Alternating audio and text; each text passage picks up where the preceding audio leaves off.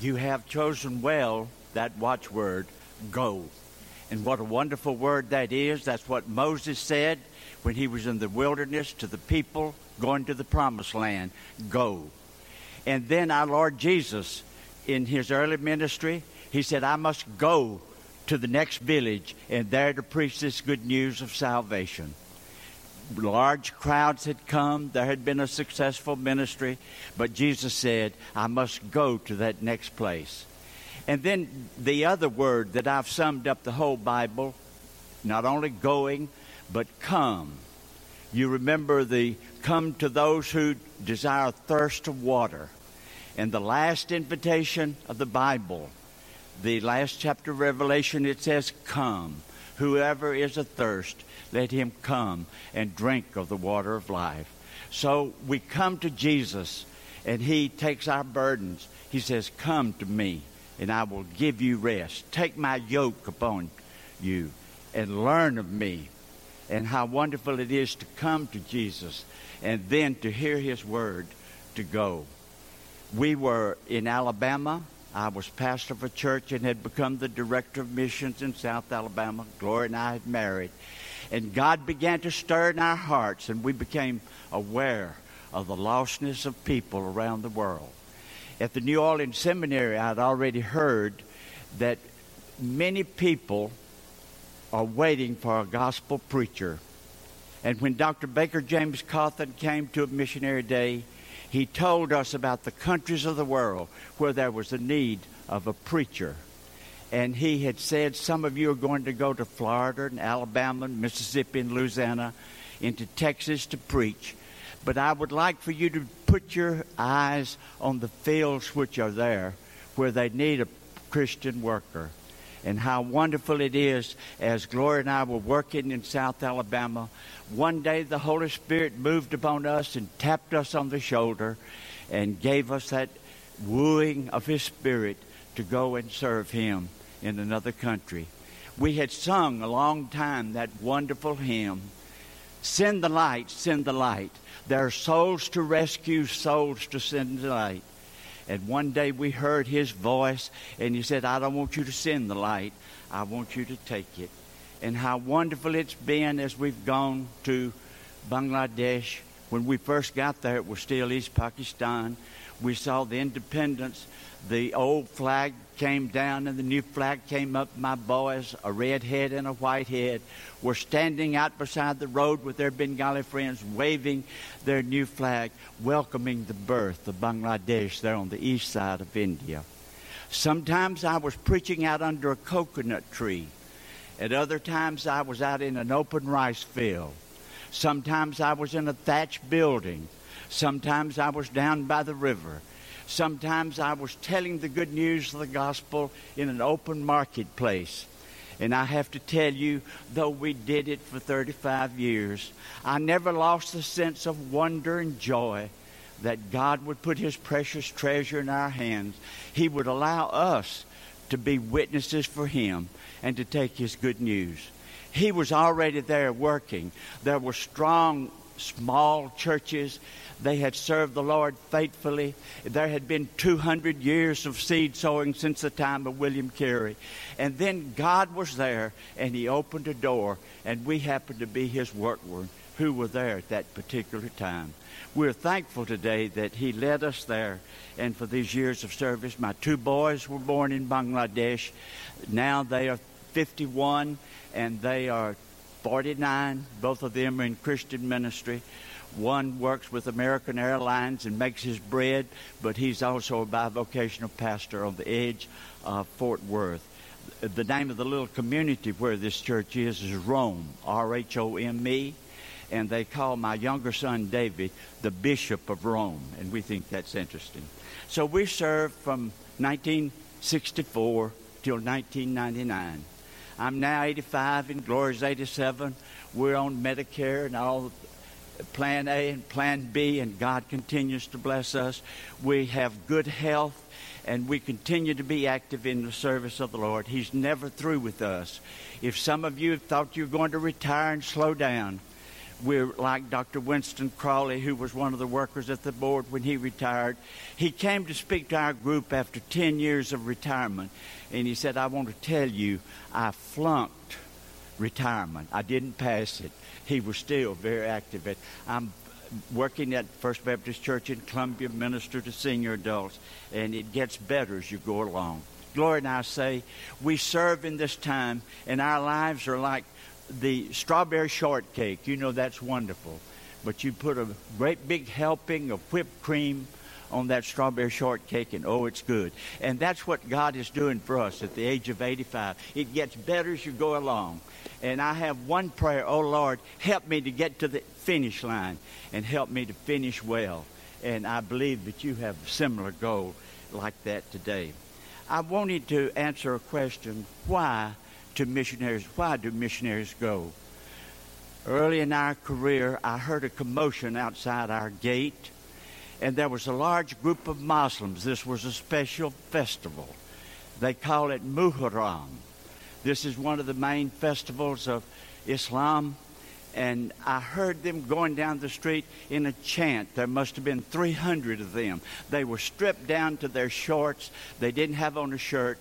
They had leather straps, and they were beating themselves. On that strap, they had broken glass.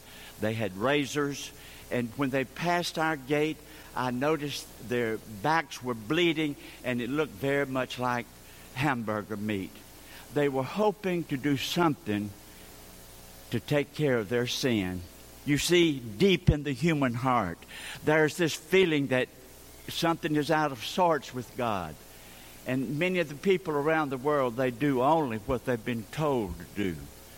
How glad we were to share with them through those years and say, He was wounded for our transgressions. He was bruised for our iniquity. And He took that guilt that was on us and He shared it with others. And how grateful we've been to see as God reached in the lives of Muslims and Hindus and now the Buddhists of Bangladesh as they begin to move toward Christ as the door has been opened. Missionaries go, and as they go, serving, scattering precious seed, and all that has been accomplished, we couldn't take any credit for any of that. There's a small picture over here of Subhash Bhomik, a Bengali man. He was a Hindu from a high-caste Hindu family. His father was a village doctor. He married a Christian woman, Mariana. And Mariana, after she had witnessed to him, she led him to the Lord. And she went to the local church. He was a prominent family man. And that local church said this might bring pressure on us. And Subhash, they didn't want to baptize him for the pain that might come to them. And so one day they showed up at our gate. Mariana's uncle was my pastor in Opalganj, where we live. And she says, I've led my husband to the Lord, and I want you to baptize him. We haven't found a church that would baptize him. And so Subhash was baptized. He grew as a Christian. In time, they came to the United States. He had a son with Guillain-Barré syndrome. He came here for treatment. He had gifts in church planning and organized the first Bengali church in America, in New York City. He went on to work with the New York Baptist Convention. And in the year 2007, they were appointed by the International Mission Board. And he serves in India, Bangladesh, and Nepal today. And what a wonderful worker he is. And I wanted to tell you about Subhash. He is now involved in teaching young pastors. And in this new wave of missionaries, there's a need for preachers who are well-trained and gifted in the Word of God, telling the good news and working with young preachers.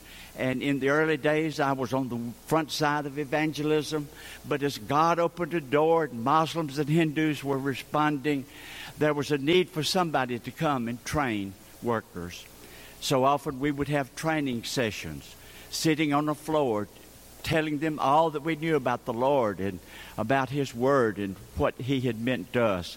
And then to hear their testimony, how they had gone out in the weeks after their training. And the next time they would come and tell us the victories that they had won and how the people had responded. I've often been asked, did you like what you were doing? I said, oh, yes, when I sat with those 20 or more young pastors, most of them were not even 5 years old in the faith, sharing with them the good news of the gospel and seeing what God was doing through them and with them. And I wouldn't trade any pulpit that I've ever seen for my pulpit in that simple thatched building, sitting on a dirt floor, sharing the good news of the gospel. Subhash does a lot of this in India, training young pastors. And he tells one day he was preaching and working with these young preachers all day long.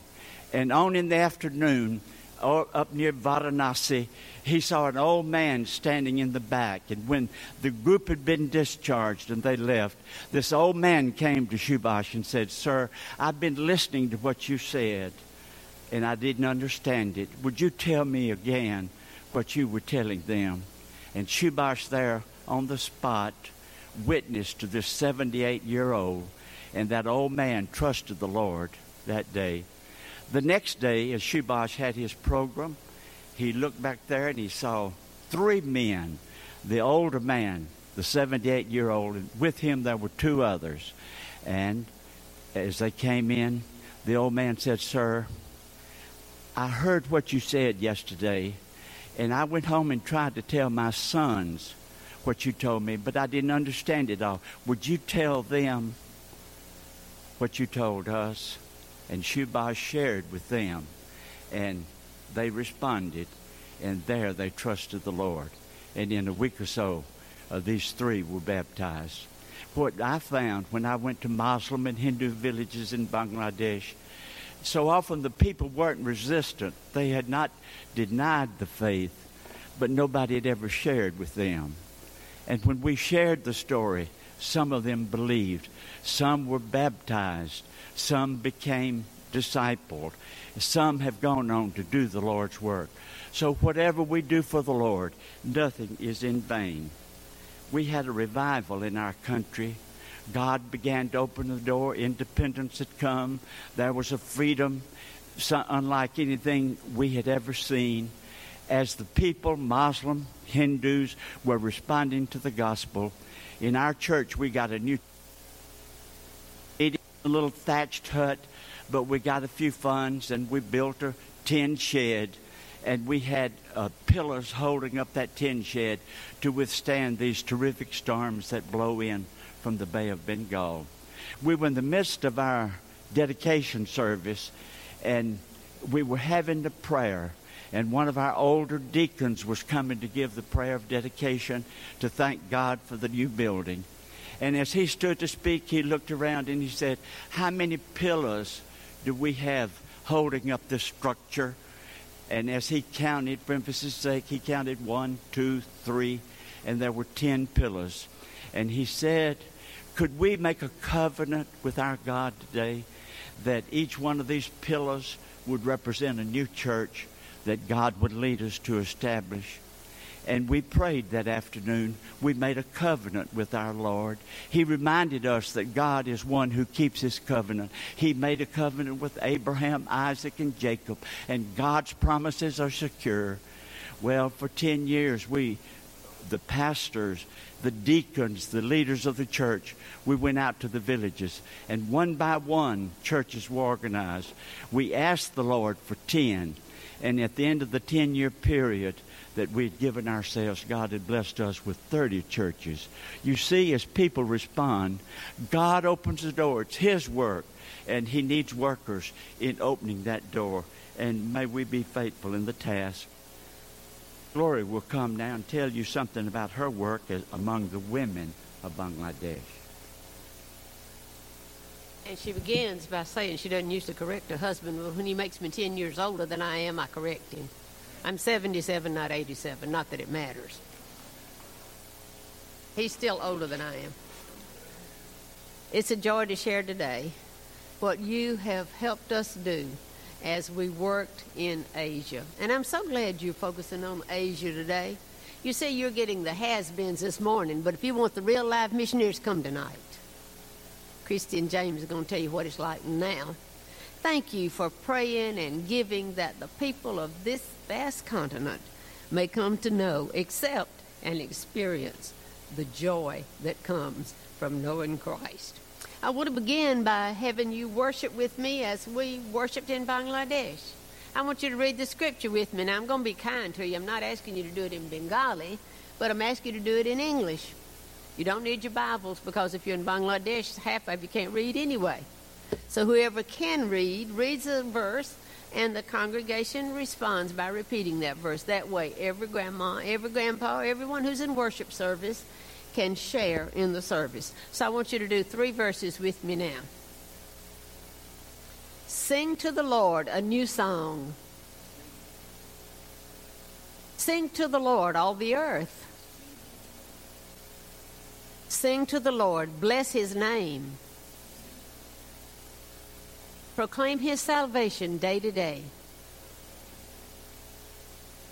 His marvelous works among all people. Now you have done Psalm 96, 1 through 3. And we can then move on. That scripture we have tried to obey in Bangladesh, and we'll continue to try to obey it today as we proclaim his salvation and declare his deeds among all people. For people in America need the same message that the ones in Bangladesh did. Well, as a Western woman arriving in a Muslim world, the question always raised in my mind, how can I witness in a country that is so different, where the role of woman is so different? The woman walks 5 steps behind her husband. I'm having trouble with that even now. When we go out the door, Tom goes 2 steps, I'm 5 behind him already. So we didn't have any problem with that. Women's not often called by name. Neighbors who had lived beside me for 14 years, if you walked into town suddenly into their house and said, "Where does Gloria Thurman live?" Gloria Thurman, I don't know. "Oh, Thurman Shive's wife. She lives right over there." Or after my boys came along, Philip's mother or David's mother. So I don't have a name. It didn't matter. They knew who I belonged to. And I could go with that.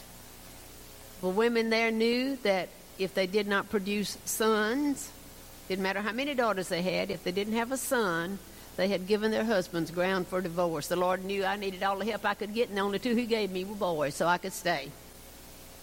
How can an average woman, Alabama woman, work here? I asked my friends, the ladies whom I knew, and their response was the same. Whether Hindu, Muslim, or Christian, they said, dress properly. I'm dressed properly today, in case you wondered. This is what I had to learn to do. 6 yards of material. Christy does it beautifully. 6 yards of material. You begin by wrapping and you wrap until the material runs out. So every time I went outside my gate, I was dressed properly. They said, dress properly, cover your head, walk looking down, speak to no man, and go ahead. We know you have your husband's permission. So I tried to obey their rules. I didn't like walking down the street and knowing that every Muslim man in town, if they saw me, were out looking, staring as I went. If my husband had stared at their husbands like that, there would have been a war on hand. He wouldn't have looked twice. My husband was real helpful to me on that score when I'd come home fretting. I just wish those men would quit standing at the gate staring when I'm walking down the street. I had to go if I was going to work with the women there. He said, don't worry about it. Just don't let it alarm you. They don't have TV over here. You give them something to talk about. That's the kind of support I had. I knew that God had sent me there, and I knew that my place to work was at home. And I want to say thank you for the homes you provided for us. Because you did what you did, I was able to stay there and work there. Lottie Moon and you provided houses for us. The biggest house you ever provided for us was one that you and Lottie didn't build. It was one we inherited from Australian Baptists, and it looked like a mansion. It was a big 2-story bungalow by the Australian Baptist. Now, inside, if you saw inside, it wasn't as pretty as it was outside, but it was a good house. It was better than what most of the people around me had. In fact, one of our missionaries who lived there sent a picture home to her mother and said, this is the house where we live. It had just been freshly whitewashed outside. The sun was shining on it, that big 2-story bungalow. Her mother wrote back and said, if you want people to keep giving the light of moon, don't send that picture anymore. The smallest house we had that you provided for us was in a Muslim community. For 4 years, you rented a 900-square-foot house for us, 2 bedrooms. We did all right until Tom's brother and his family of 5, came to visit us, and our boys were there, and a summer missionary was there, 10 of us in a 2-bedroom house, 900 square feet, no electricity. Got the picture? Well, the folks from America wasn't too impressed with where we lived, and we thought after 2 days there, we better get them back into Dhaka, the capital city, so they could at least have some cool water and have a fan blowing. We got back into Dhaka, and Tom asked his brother, younger brother Denny, said, Denny, what do you think about the place where we live? Denny, in his Mississippi accent, said, Thomas, all my life I've sung, wherever he leads, I'll go. After this, I ain't even going to hum it. That tells you about the places where we lived, but you provided good houses for us. And I had a ministry because you provided a place for me. That house was a schoolroom for our boys up to the 6th grade, and it was a good place for them. I could say to my neighbors until lunchtime, after lunch, till 1 o'clock, I can't visit with you, and you'll have to understand my boys are in school here. Well, where's the school? Back in their bedroom back there. The boys got a little upset after they were old enough to realize that everybody else packed their backpacks and went to school in the morning. So they started mumbling among themselves, wish we could go to school. And I said, tomorrow morning you'll go to school.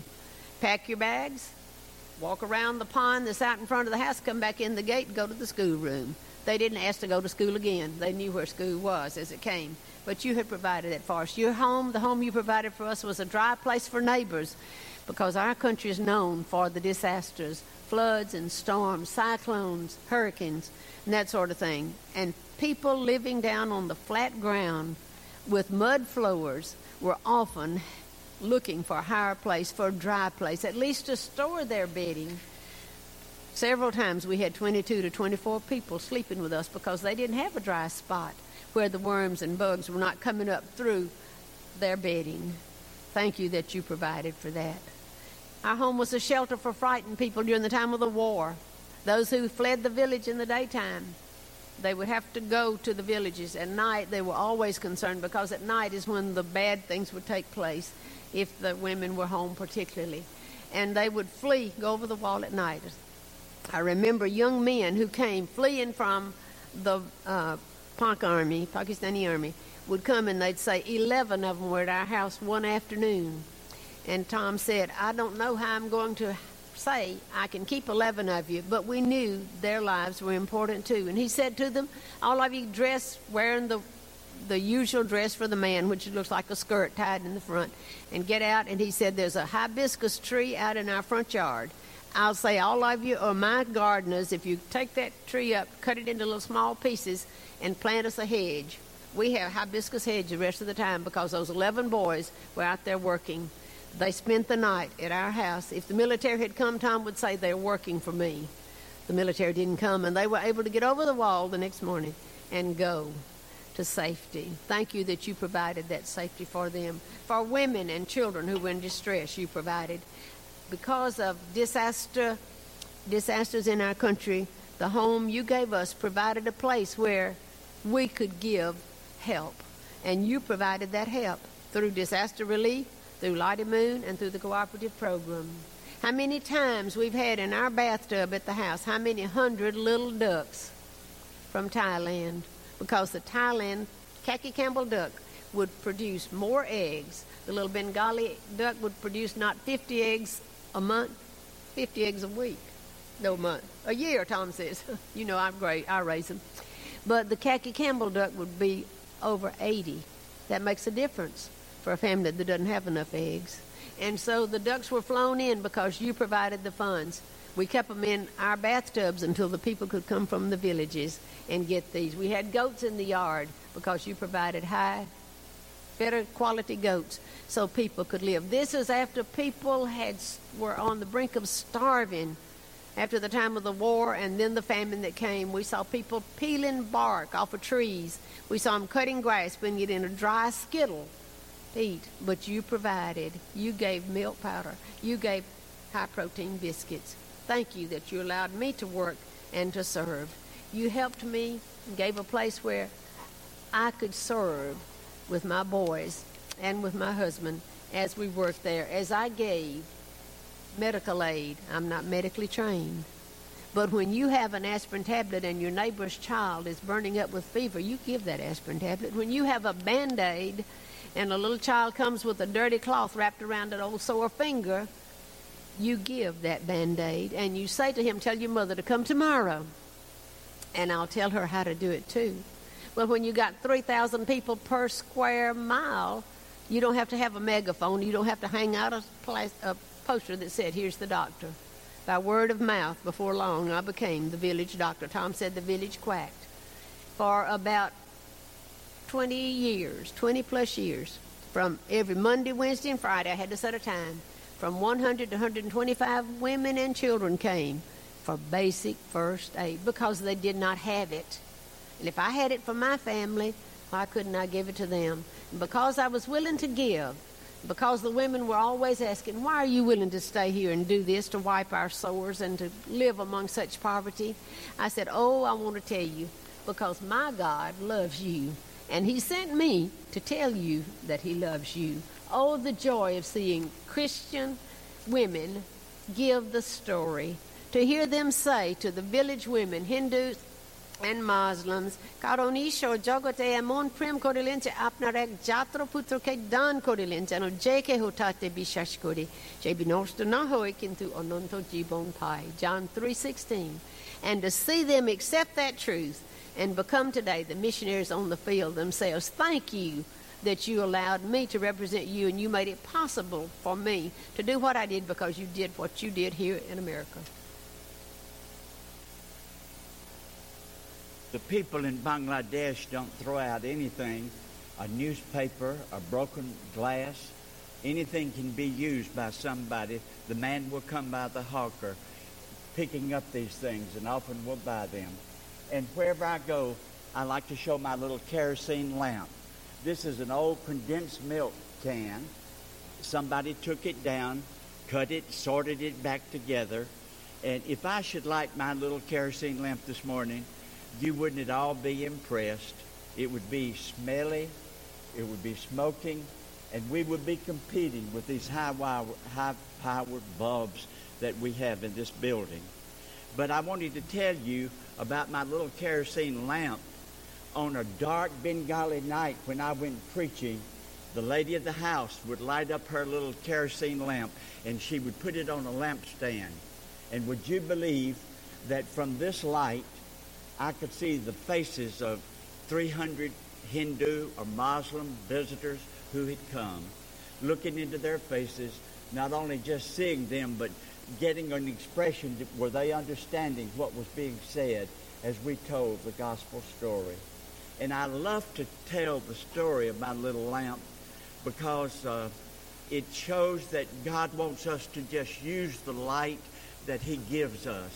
He doesn't expect us to do that which we do not have, but he wants us to be faithful for what we do have. And so often, as I looked at my little light, I thought about our light, and I said, oh Lord, it's so feeble. We were in the midst of a famine. People were dying on the streets.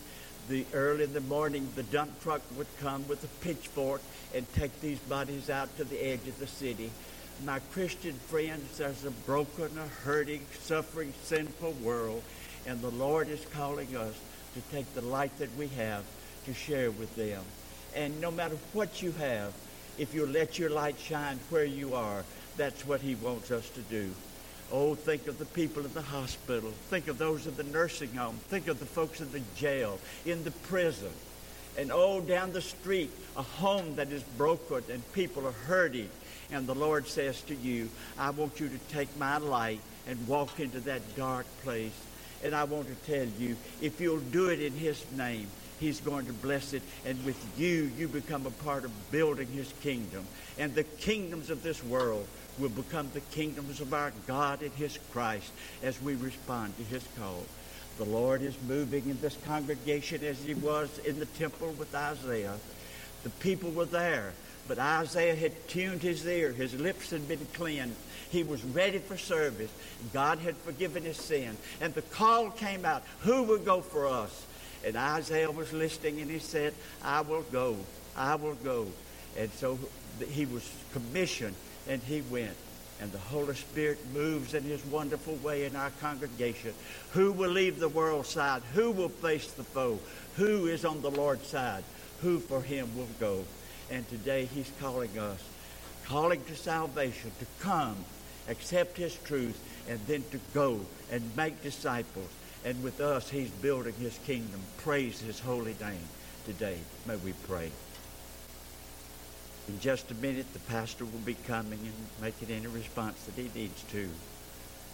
But I wonder, do you know your neighbors? Have you looked down the street? Do you know anybody that's broken, hurting, living in darkness?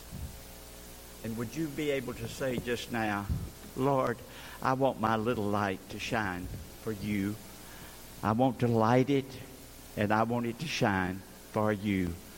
Make us those receptive people today, and may we be able to say, here am I, send me.